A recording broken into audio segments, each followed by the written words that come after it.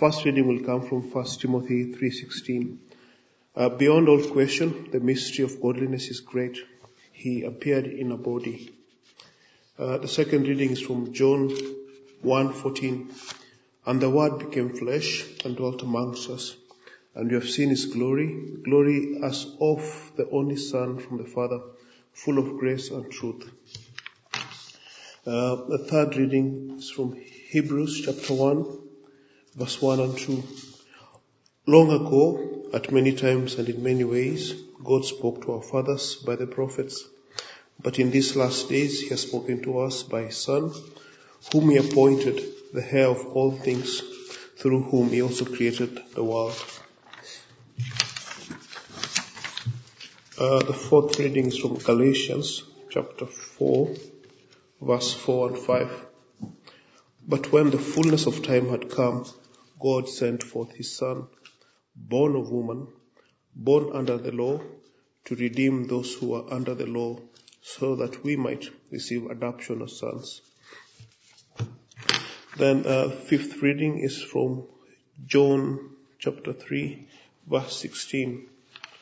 For God so loved the world that he gave his only Son, that whoever believes in him should not perish but have eternal life. And the final reading is from Philippians chapter 2, verse 8. And being found in human form, he humbled himself by becoming obedient to the point of death, even death on a cross. Thank you. I have to confess that I love a great mystery novel. I love reading them and following the clues through and then at the end understanding the mystery. The mystery novel that has sold more copies than any other one is this Agatha Christie's one, and then there were none. 100 million copies of that book have been sold. And so it's one of the most famous mystery novels. One thing I'd never do is go to the last chapter and read it first, or the last page and read it first. But I know some people will do just that. I watched a television program a few weeks back called Under the Cover, and two of the reviewers admitted that they regularly went to the back of the book first and then read the novel. According to the research psychology professor Nicholas Christenfield, spoilers don't spoil a story. They make it more enjoyable. And so I'm going to give a spoiler alert.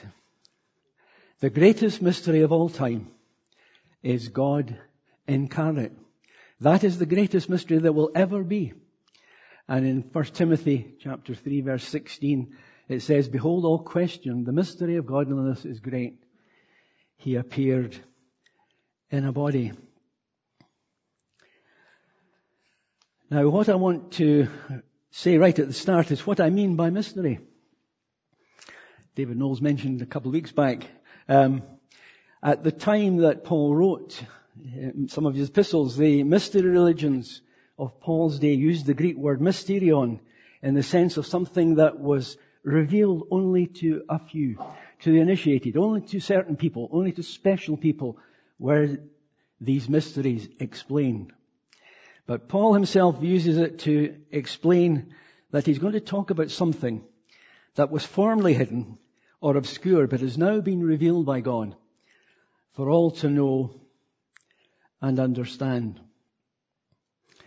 Now, C.S. Lewis placed a great deal of significance and weight to the incarnation, and he wrote about it a number of times. And in Mere Christianity, he says succinctly, the Son of God became a man to enable man to become sons of God. And just in case you think that Fernie Hill only quotes from C.S. Lewis, which we do regularly, Martin Luther said this, He, Jesus Christ, condescends to assume my flesh and blood, my body and soul. He does not become an angel or another magnificent creature. He becomes man. This is the token of God's mercy to wretched human beings.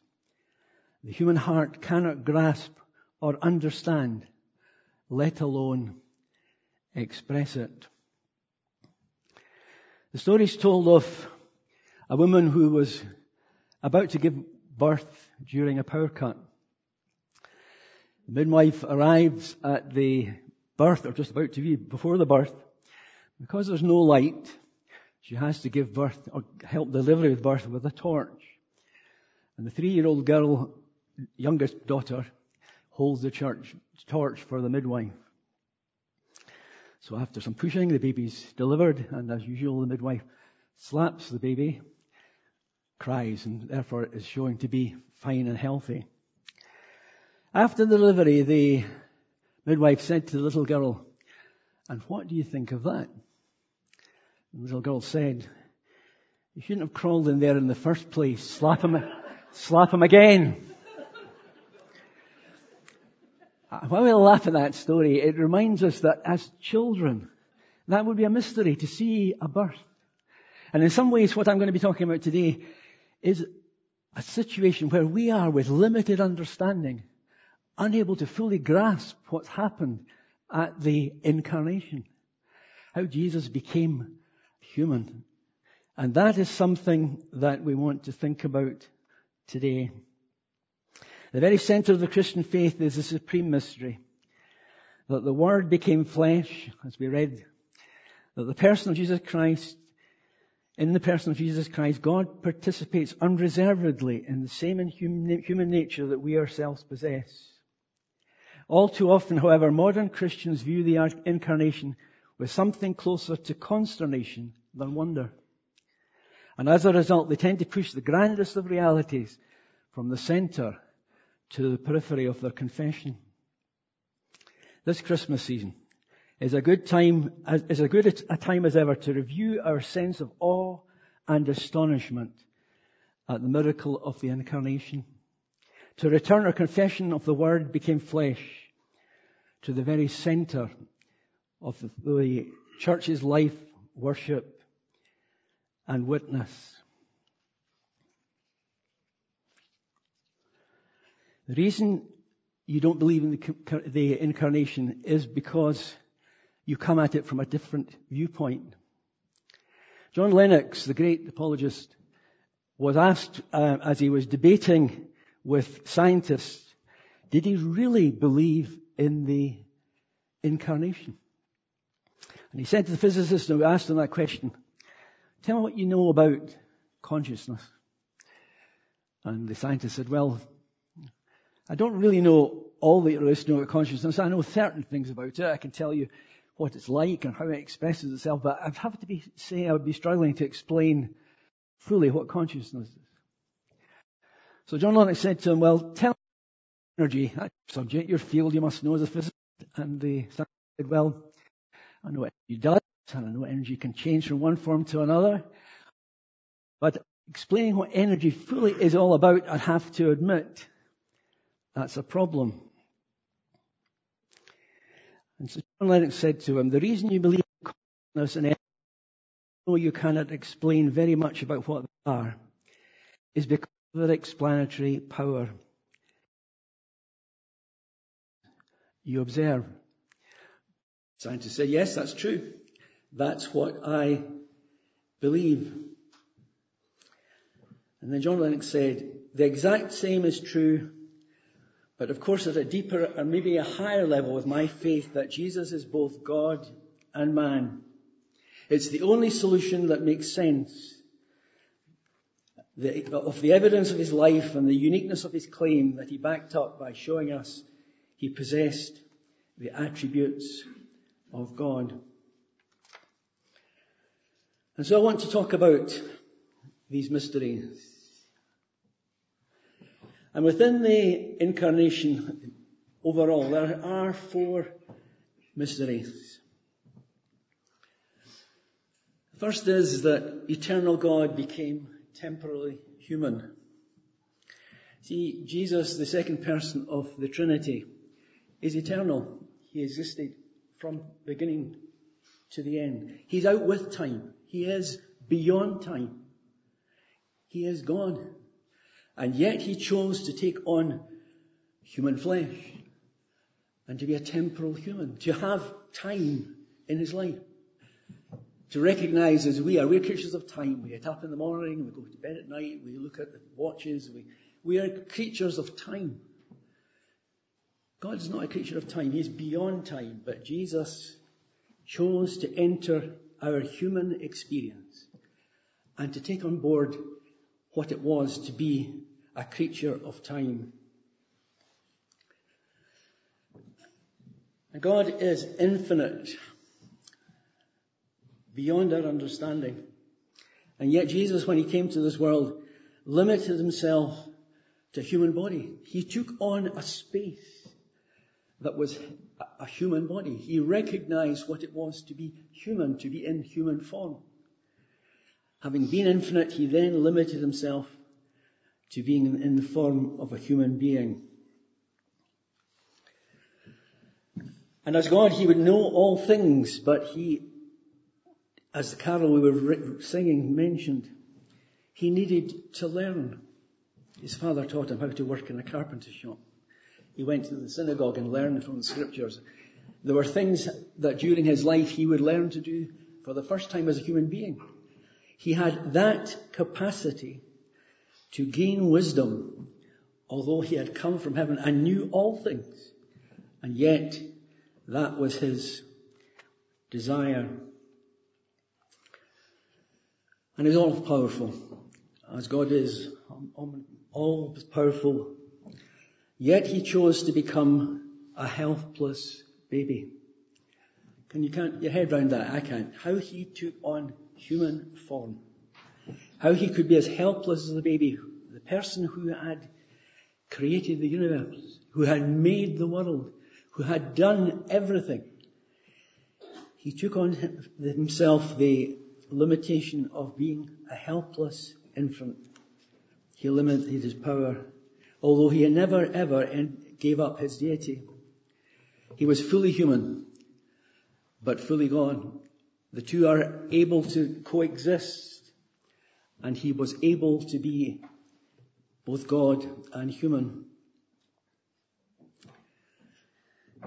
Walter Wangerin Jr. wrote an Advent monologue in which he imagines a girl inside a room representing the human condition and the human heart. And God musing outside about how he could reach into the human experience. He writes these words: I could call out her name with love through the walls, but condemnation is all she hears. I could burst down the door and take her into my arms, but she might die from fear. I could, of course, ignore the doors and walls and windows, simply appearing before her as I am. I have that capability, but she hasn't the strength to see it and would die. She is, you see it, her own deepest hiding place. And fear and death are the truest doors against me. God had to come as a baby to fully let us experience what Godhead was. He had to come as a baby to enter the human condition, to get past the barriers that we may put up, to enter into life with him. So the question you're probably asking yourself, why? Why the incarnation?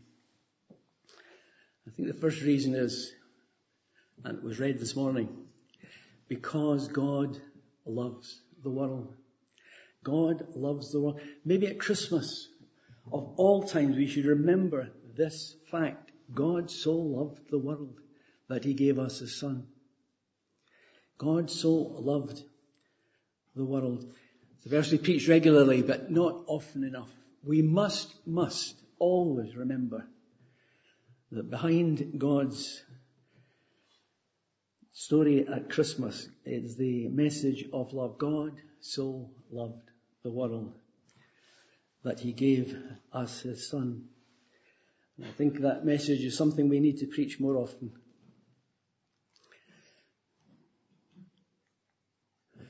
Secondly, I think God wanted to further reveal himself to humanity. Dave last week reminded us. God sent in the Old Testament the Ten Commandments, his law. That was to demonstrate his character and his attributes, and to his people, give them a way that they should live their lives. Then he sent them the prophets, and they were there to explain some of the laws that God had given and to further reveal himself to his people. But finally, God had to send his Son. God had to send his Son to reveal himself to humanity. Without that, we would never fully understand God. If you want to know anything about God, you have to look at Jesus, and it's only in Jesus that we see a full revelation of God and his character. It's always in Jesus.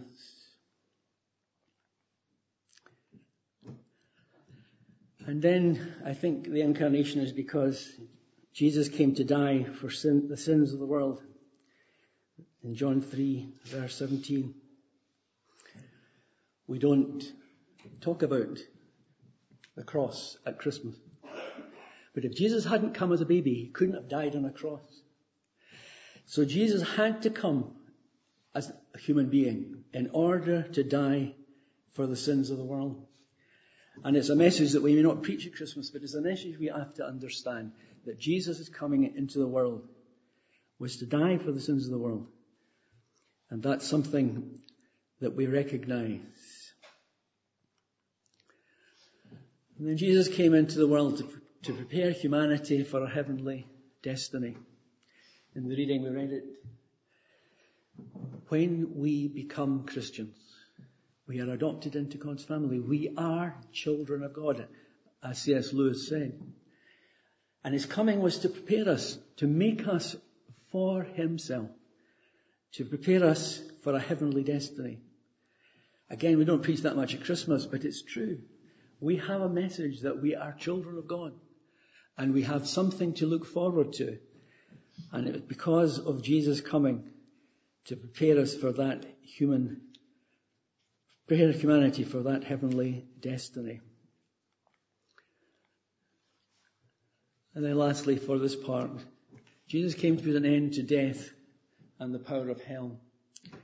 Again, not a message we very often preach at Christmas, but it's important to remember that in Jesus, his death deals with our sin, his rising again, and resurrection, which we'll talk about at Easter time. But it shouldn't be missed out at Christmas. In doing so, he put an end to death and to the power that the devil had over all of us to fear death. And in doing so, he takes away that power from the devil. So the incarnation is in fact important in us knowing that as a fact, that at Christmas time, Jesus' incarnation reminds us that he came to put an end to death and the power of the devil.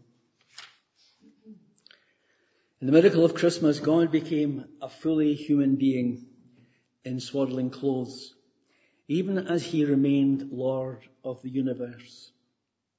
When God the Son became incarnate, he entered into the deepest grounds of our human existence to forever live his divine life in our human nature.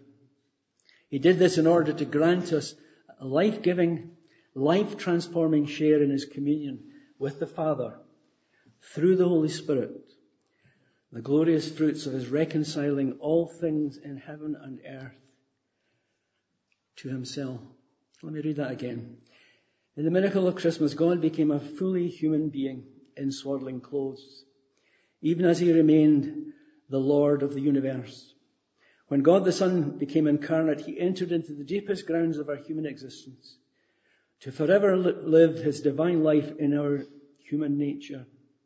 He did this in order to grant us a life-giving, life-transforming share in his communion with the Father through the Holy Spirit, the glorious first fruits of him reconciling all things in heaven and earth to himself. That's the mystery of the incarnation. And at this time of year, we do well to actually contemplate how marvelous it is that we have such a message, that Jesus was willing to become a baby for us,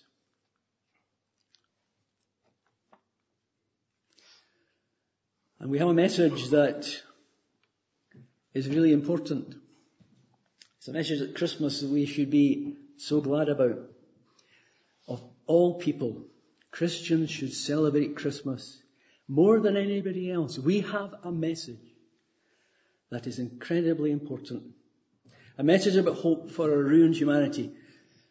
We open our papers and we read the bad news. And we know how ruined our humanity is, but we have hope.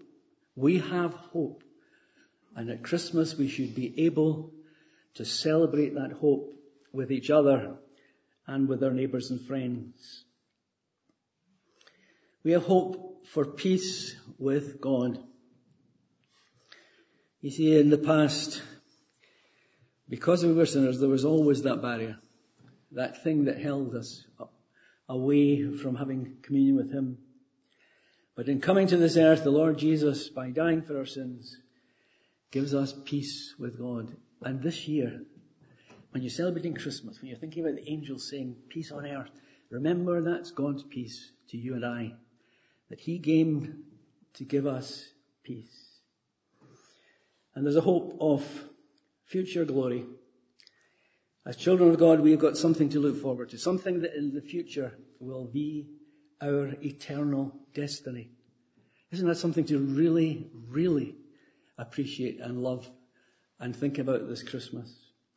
Because we have the most wonderful message the world has or ever will hear. This Christmas, think about the incarnation. Think of the mystery that God has revealed to us. Think of the majesty of the Lord Jesus. And I was really intrigued by Dave's talk last week talking about the King. Because in our wildest imaginations, we wouldn't conjure up a king who came one of us. We wouldn't conjure that up. But God did. God did what we wouldn't dare dream. He did what we couldn't imagine. He became a man so that we could trust Him. He became a sacrifice so that we could know Him. And He defeated death so that we could follow Him. Let's pray. Heavenly Father, we're on holy ground this morning thinking about the incarnation. We know the story. We understand the significance of Jesus coming. But sometimes the wonder of it, sometimes the awe, sometimes the glory of it has slipped by. We've become so familiar with the story that we've forgotten just how miraculous, how a wonderful mystery has been revealed to each and every one of us. Father, we want this Christmas to make it different, to make it better, to make it wonderful by just for a while, during the Christmas period, contemplating the incarnation of Jesus and in His coming.